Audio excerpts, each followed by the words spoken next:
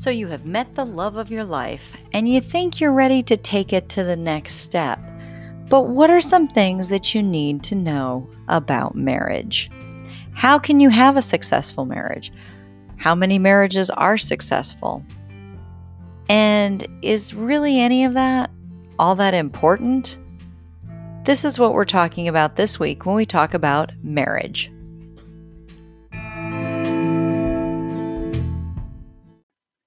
So you found the perfect person and you think you're ready to take it to the next step. Let's talk about marriage. Marriage has changed a great deal, largely because of society and the shifting importance that society has with marriage. Traditionally, marriage was entered into because of economic interdependence, common residence, sexual fidelity, shared responsibility, all of those particular reasons. And here in the United States, we're one of the only remaining cultures that engages in marriage by choice or engages in marriage after a courtship time period versus some other cultures where they still engage in arranged marriages. And largely, marriage by choice is much more a product of an individualistic society versus a collective society. But marriage nonetheless has changed. And some of the reasons that the traditional model of marriage has changed is because of increased acceptance of singlehood. It is incredibly acceptable now, or it's much more acceptable now than it was, say, even 20, 30 years ago for individuals to remain single throughout adulthood. As a matter of fact, the average age for a first marriage is increasing, and the average age for women is 26.1 years of age, and the average age for men to enter into their first marriage is 28.2. So there's been this gradual shift in the way that we perceive singlehood in adulthood. The second one is increased acceptance of cohabitation. Cohabitation is obviously living together with a sexually intimate relationship without being married or without entering into the bonds of marriage. Now, for the vast majority of us, and we'll mention this later as we start talking about divorce, we think that it's a great idea to enter into cohabitation prior to getting married. It's like test driving a car. You wouldn't buy a car without driving it. Let's make sure that we're compatible before we actually live together. The reality is that cohabitation actually results in higher incidence of divorce and more likely that people will rush into a marriage even though they acknowledge that they may not be compatible for each other. So, although we think cohabitation is better for our marriage, it actually turns out that it's not. The next reason that marriage has changed is the reduced premium on permanence. So, prior to, and a lot of people still view marriage as a permanent commitment, but there's a number of people that see, especially with the increase in divorce rates and the decrease in social stigma around divorce, they see it as much less of a permanent solution. And then there's also transition in gender roles, and we'll talk about this, but gender roles in the home have become much more flexible for men and women. And so that shift in gender roles has also shifted the way that we view marriage. There's also an increased voluntary childlessness. The number of individuals who are either married or unmarried who are opting not to have children or remain childless and focus more on careers and career opportunities has increased. And there again, then shifting not only the desire for independence, but also shifting the desire or lack of desire for a marriage. And then a decline in the traditional nuclear family. There has been an increase in the traditional nuclear family, meaning that there's been a decline. There's been an increase in how we view the nuclear family. And because of that, there's a greater prevalence of single parent homes, step families, childless marriages, a high percentage of divorces, any number of things that have increased the way that we view marriage and decreased that decline there's been a decline in the way that we perceive the traditional nuclear family. So there's been a lot of reasons that have really that we've seen a decline in marriage rates and see a decline in the way that we view marriage. Now, there's also, as we look at marriage and some of the reasons that we choose to marry, there's a lot of cultural influences on marriage. Of course, again, here in modern Western cultures, we permit more of free choice in who we marry, and marriages are not arranged. Um, but there is estimates that in other cultures, that 80% of the world cultures practice arranged marriages still today. And so, again, that occurs much more in collectivist societies than in the individualistic society that we live in. So, let's look at some of the ways that we select a mate. And it should come as no surprise that selecting a mate is very similar to the way that we select our friendships as well. Again, pulling from that material that we talked about in Friendships and Love, some of the most successful marriages start out as friendships first. And so, some of the things that factor in to selecting a mate are things like monogamy versus polygamy. And so monogamy is obviously the practice of having only one spouse at a time. Polygamy is the practice of having more than one spouse at a time. And polygamy is practiced worldwide and tends to be much more common in other societies. Um, but that's one of the um, factors that influences selecting a mate. There's also something called endogamy. Endogamy is the tendency for people to marry within their own social group. And so, again, pulling from that information that we talked about with friendships and love, we tend to flock with people that we know within our own social group, within our own um, uh, influences. And a lot of this has to do with that's what we are comfortable with, and it's what we have become accustomed to. Again, very similar to this is homogeny. And homogeny is just that, the tendency for people to marry people with similar personal characteristics. So when you're looking for a mate, these similar personal characteristics are things like attitudes and values and maybe even marital history or physical attractiveness. We know that similarity will help to ensure, or similarity is one of the factors in a longer lasting marriage. And so those are some of the things that we look for. There's also some predictors for our marital success. When we look at the marital success, of course, there's no marriage that is foolproof. And this also factors in a lot of those things that we talked about in that chapter on friendship and love. Why our romantic relationships end are very similar to why our marriages end as well. We have to have those similarities. We have to be able to resolve conflicts. But then, in addition to all of those things, we also some other factors that play into marital success are things like family background. Um, there are a number of research studies that have looked at the divorce cycle and how if your parents divorced, it's much more likely that you will get divorced as well. So, our family background plays a part in it. Age plays a part in it. The younger you are when you get married, the less likely your marriage is to succeed. That's not to say that if you wait until you're 40, that you'll definitely have a very successful marriage.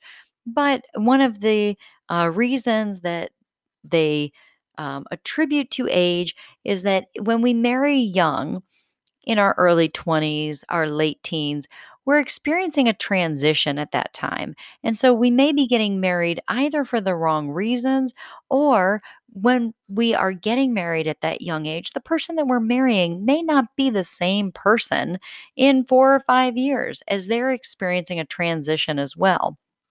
Think about all the changes that you went through when you were between ages 16 and 18 or 20.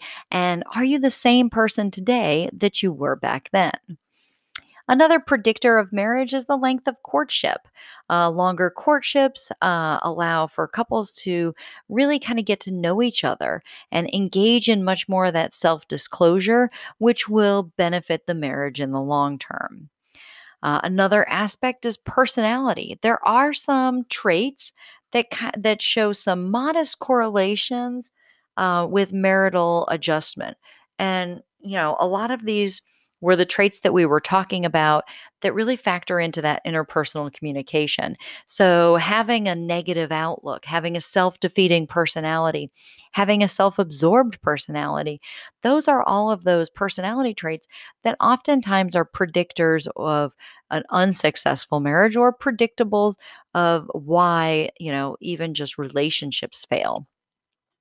Premarital communication factors in. Again, we're seeing this commonality of communication and self disclosure.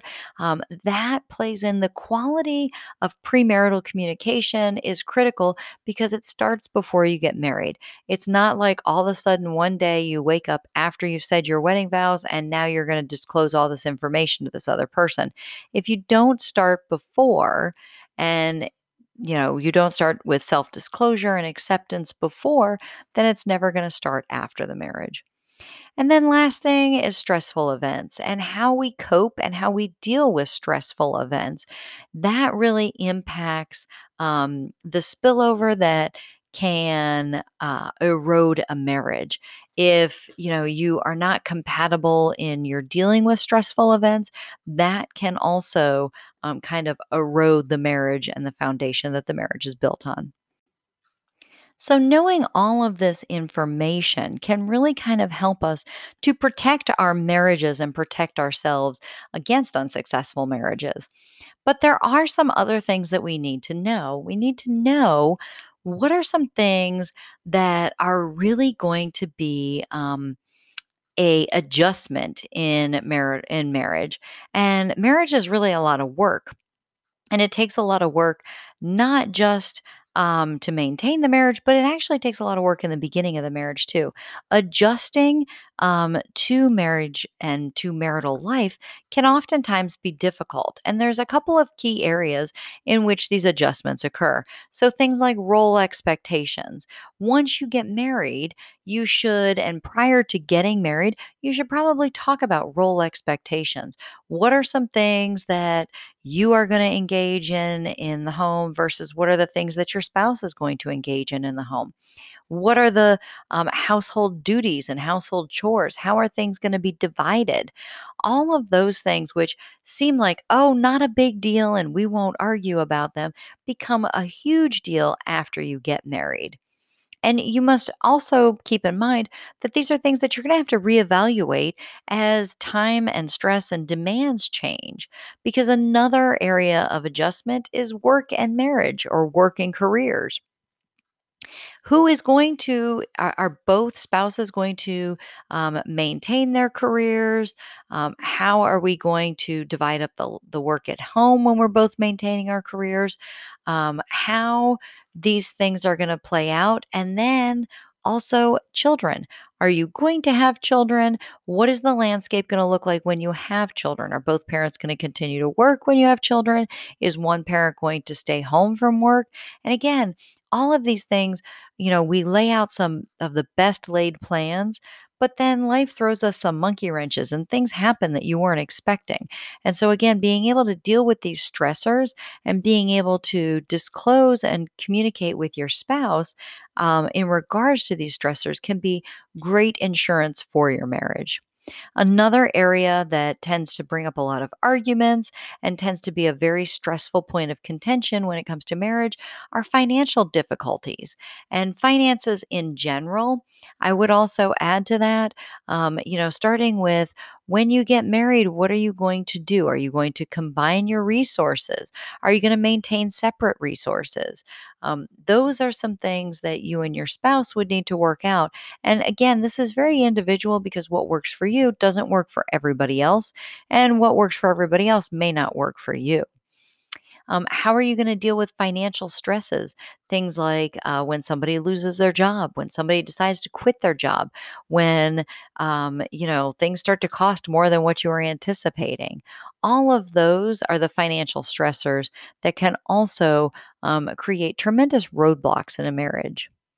Inadequate communication, of course, as we've talked about throughout this course, having y- you know, really key and being well aware of your interpersonal communication is beneficial not just in marriages, but throughout life.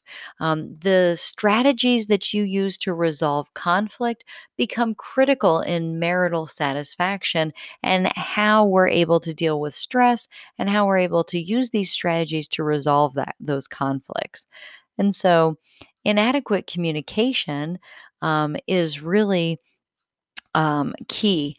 And we've kind of looked at John Gottman has laid out four identification or has identified four communication patterns, which he calls the four horsemen of the apocalypse, which are high risk factors for divorce. And these things are contempt, criticism, defensiveness, and stonewalling. And these, I would also argue, are not just, although they're key to marriages, but they're also really key to other types of relationships as well. So, contempt, when we talk about contempt, contempt is insulting one's feelings and making one spouse feel inferior, or again, insulting any individual and making one feel inferior. And now, why these come out so tremendously in marriages is again that amount of self disclosure. And we have put ourselves in a position of vulnerability. In addition to the fact that when you are married, you're frequently around this person a lot. You come home and that person is always there. You wake up in the morning and that person is there. You leave and that person is there. You come back and that person is there versus friendships that we can kind of escape and take a downtime from or step away from. So, living with somebody who is uh, always engaging in contempt or insulting behaviors and making one feel inferior is really going to be an impediment to communication as well as really help to demise that relationship. The second one is criticism, and criticism involves that over negative, always being critical of the other person's behavior. As we mentioned before, this is also one of the quickest ways to demise any romantic relationship. Pointing out somebody's faults is never a good method of interpersonal communication. And so, again, when you engage in conflict with either an intimate partner or even with a friendship, you want to make sure that when you engage in conflict, you're discussing the behavior at that moment. What was the behavior that led up to it? Not what was the behavior 2 years ago. Even no matter how similar this behavior is, you want to bring up relevant situations because nobody wants all of their faults pointed out to them at one time. Defensiveness, it refers to responding to defensiveness is when we respond to either contempt or criticism by refuting or denying the person's statements. Or even, and it may not be in the situation of contempt or criticism, but oftentimes some people become very defensive in every aspect of their daily life. And so even when you make comments that are not related to that person, the person may turn it around and say, I didn't do that, and become very defensive. And again, that can become exhausting to live with.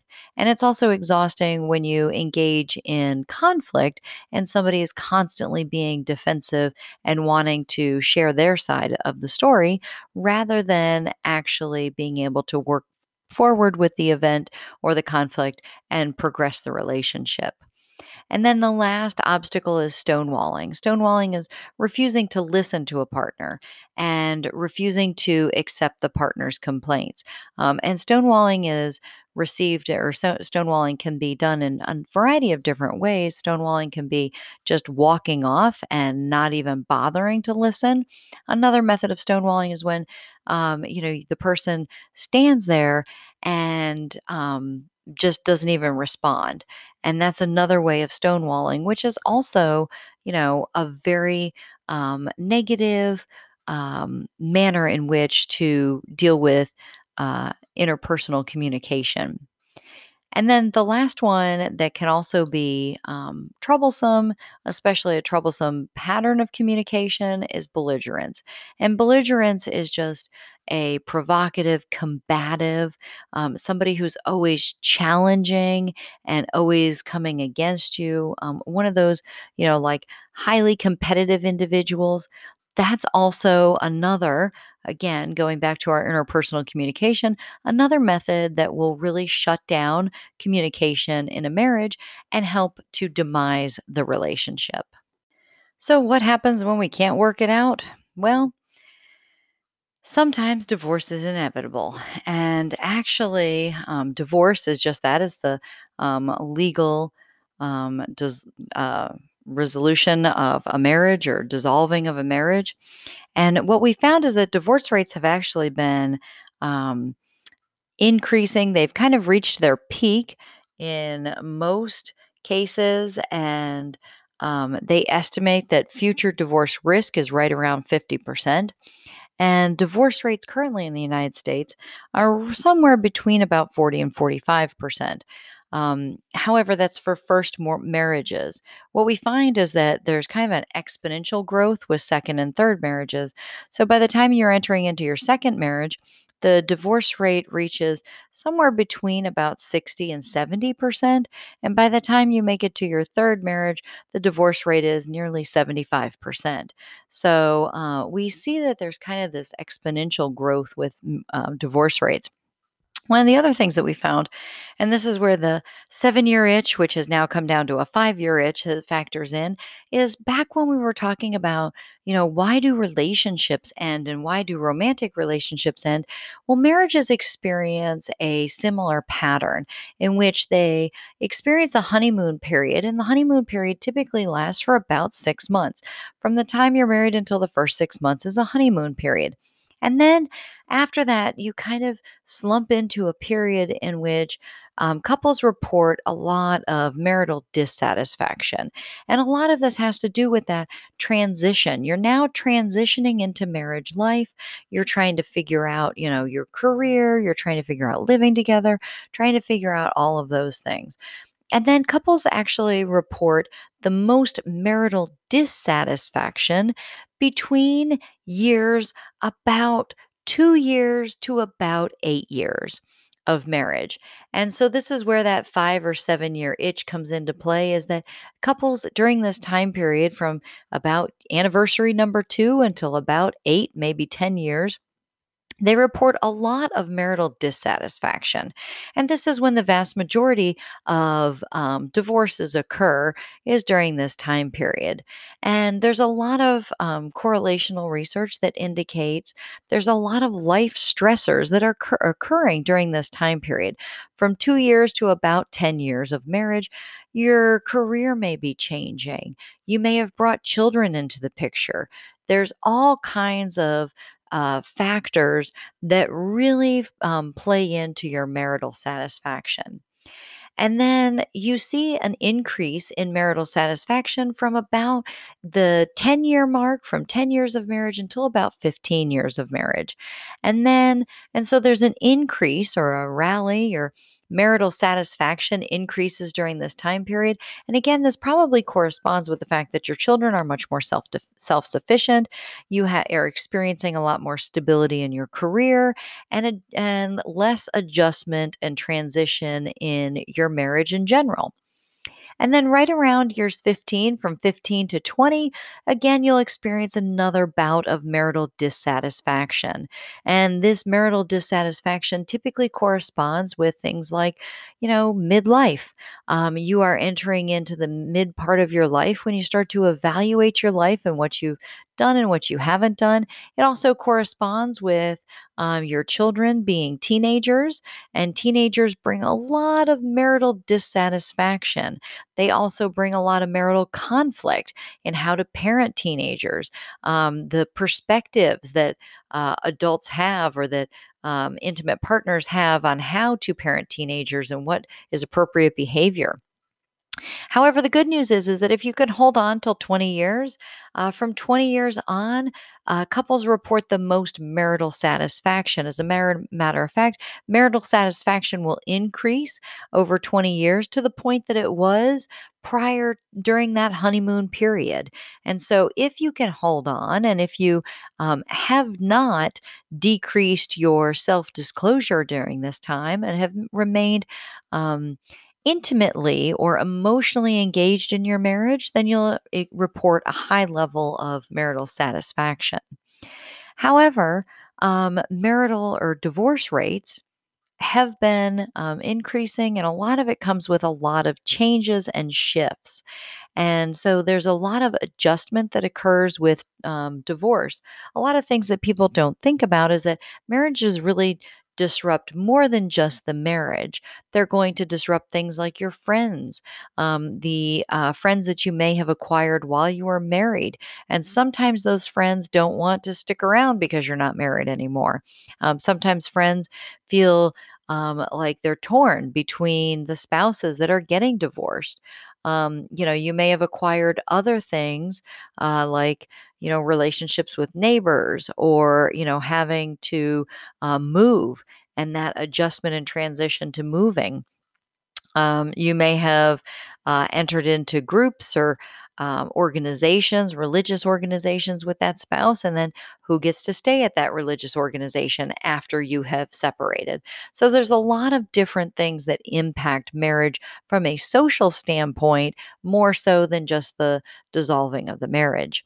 There's also effects on children, and although long term research has indicated that the impact is not as tremendous as what initially thought. Initially, researchers in the 70s found a very bleak outcome for children of divorced parents, but we know that today children of divorced parents can be very successful.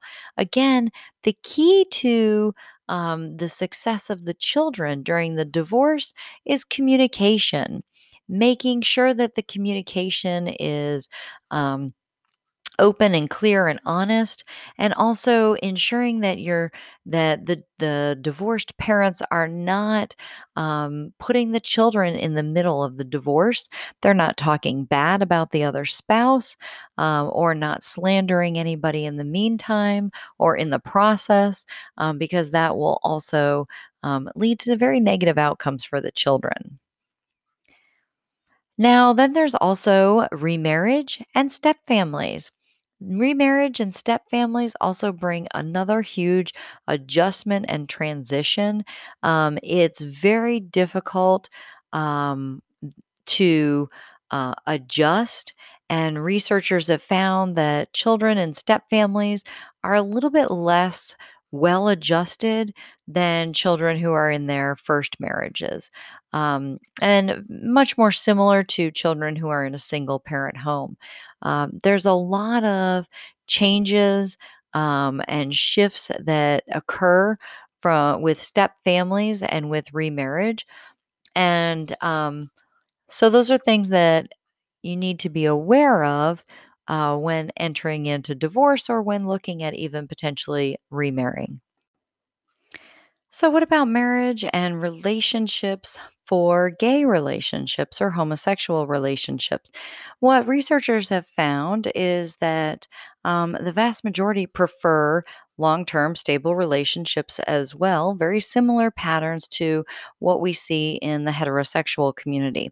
We also have found that in comparison with marriage statistics, they actually, although there's not a lot of years of research on this, the homosexual couples experience about the same rates of divorce as heterosexual couples.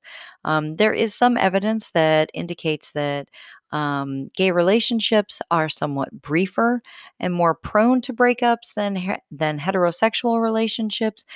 However, again, the research is varying a little bit because we don't have a whole lot of data on it. In regards to homosexual parenting, research has indicated that children who are reared by gay and lesbian parents are just as well adjusted as other children. The reality is that the um, core At the core of this is the type and the quality of relationship. It doesn't really necessarily make a difference whether or not it's a heterosexual or a homosexual, but that warm responsiveness from the parents to the children is much more important than what the sexual preference is of the parents. Looking at cohabitation, we mentioned cohabitation earlier. Cohabitation outside, which is living together with a sexually intimate partner outside of marriage. And this has really increased tremendously over the last several years. And it's estimated that nearly 70% of couples live together before marriage. However, again, as I mentioned before, um, being in a cohabitating prior to marriage is not insurance for marital success. Actually, about half of the people who cohabitate actually end up in divorce. And so it's not marital insurance. And there's a number of reasons as to why people actually cohabitate before marriage. Um, and again, a lot of people believe that it's, trying it out before or test run before you get married. Um, and so, actually, though, they have found that the experience of cohabiting can really change a person's values and their habits, which actually leaves them a little bit more vulnerable to divorce than individuals who don't cohabitate before marriage. The last thing that we're going to talk about in regards to marriage is intimate partner violence. And intimate partner violence is just that, it's aggression towards those who are in a close relationship. And so you have an aggressor, and then you have somebody who is being abused. And it can take a lot of different forms. You can be abused psychologically, you can be abused physically, and you can be abused sexually. Or you could probably even be abused a combination, oftentimes, is what occurs. And so when we look at this, there's a couple of different. Um, Types that we are going to talk about, things like date rape and partner abuse, or battering. Battering, which usually encompasses physical abuse, emotional abuse, and sexual abuse of an intimate partner, is most common. And it's really kind of gained a lot of public awareness. But battering is. Just that. It's um, really has a lot of physical features as well as the psychological features. And the victims typically suffer from anxiety and depression, obviously, feelings of hopelessness, stress, and really experience a lot of post traumatic stress disorder. And the victims aren't the only ones. Who are impacted by this. Obviously, children, if there's any children involved in the situation who may witness this, are also um, experience a lot of stress and what we would call the cycle of violence. So, why do individuals stay in abusive relationships? Because from the outside, and this is often commonly the question, is people ask, why do they stay in this relationship? And there's actually a lot of different reasons as to why people stay in these relationships. The main reason is out of fear. And I know people say, oh, well, I would never act that way out of fear.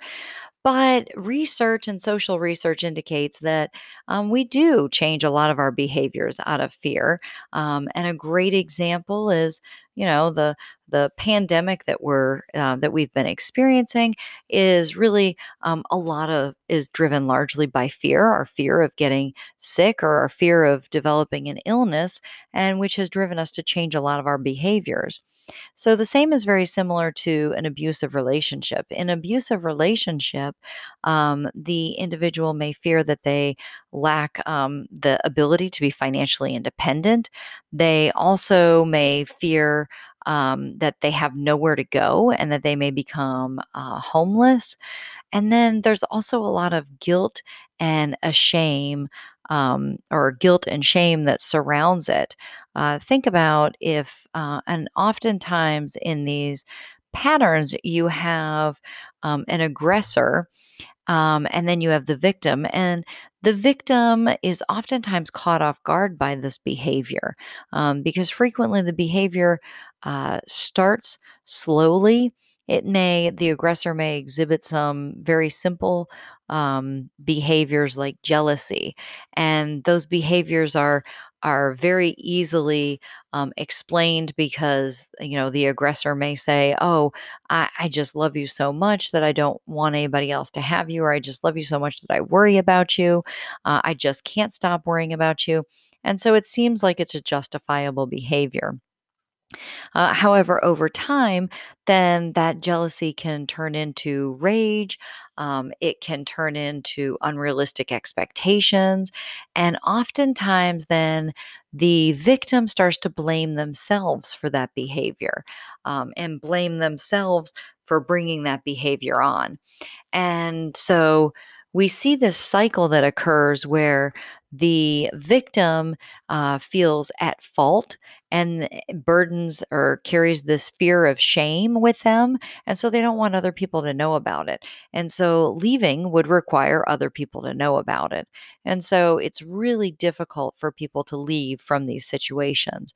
So they feel trapped in a lot of ways, and then they also fear that leaving may actually precipitate more violence.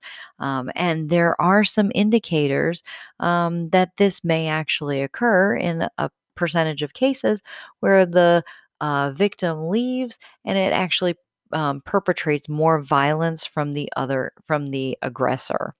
Now, when we're talking about domestic violence and we're talking about domestic partner violence, we're not just talking about men on women, although that is typically what we find, because we do find that 25% of women and 7% of men have been physically assaulted in an intimate partner situation. However, there are incidences of men. It's estimated that 2.7 million men have been victims of sexual assault or rape. And so there are instances in which men can be the victims of intimate partner abuse versus women, or in the cases of battering as well. So keep that in mind. Another aspect or another type of intimate partner abuse is date rape. And date rape, again, it doesn't occur in the context of marriage, but it does occur in the context of dating and relationships. And obviously, with date rape, it's a type of acquaintance rape where the individual maybe knows a little bit, or has knows part of what the rapist knows a little bit about the rapist, because they're engaging in some form of dating, or something of that nature. The key factor is that the abuse is it's not consensual, and so there's a couple of things to keep in mind when we look at date rape. And first is the relationship status. Is it either a current relationship or a past relationship? And then past acts of intimacy are not indicators of consent. So even though this relationship has been going on, or maybe the relationship ended, it doesn't necessarily mean that past acts indicate consent in the future. The other thing to keep in mind is that, ensuring that the activity is consensual. Partners should seek out, consent, and ensure that there is consent whenever, moving forward, to ensure that it's not date rape. There are some contributing factors to date rape, and not surprisingly, alcohol is one of the main factors in contributing to date rape, mainly for a couple of reasons. One is that drinking kind of undermines our ability to interpret ambiguous social cues. And so when you're drinking, somebody may interpret a social cue as being an advancement when it's not, or sending a message or sending a signal. The other reason is that alcohol impairs our judgment and reduces our inhibitions. So it makes individuals more willing to engage in behavior that they may not have engaged in when they weren't drinking. And so drinking really clouds a person's assessment of their risk and their ability to make sound judgment. And so these are all kind of things that we need to be aware of.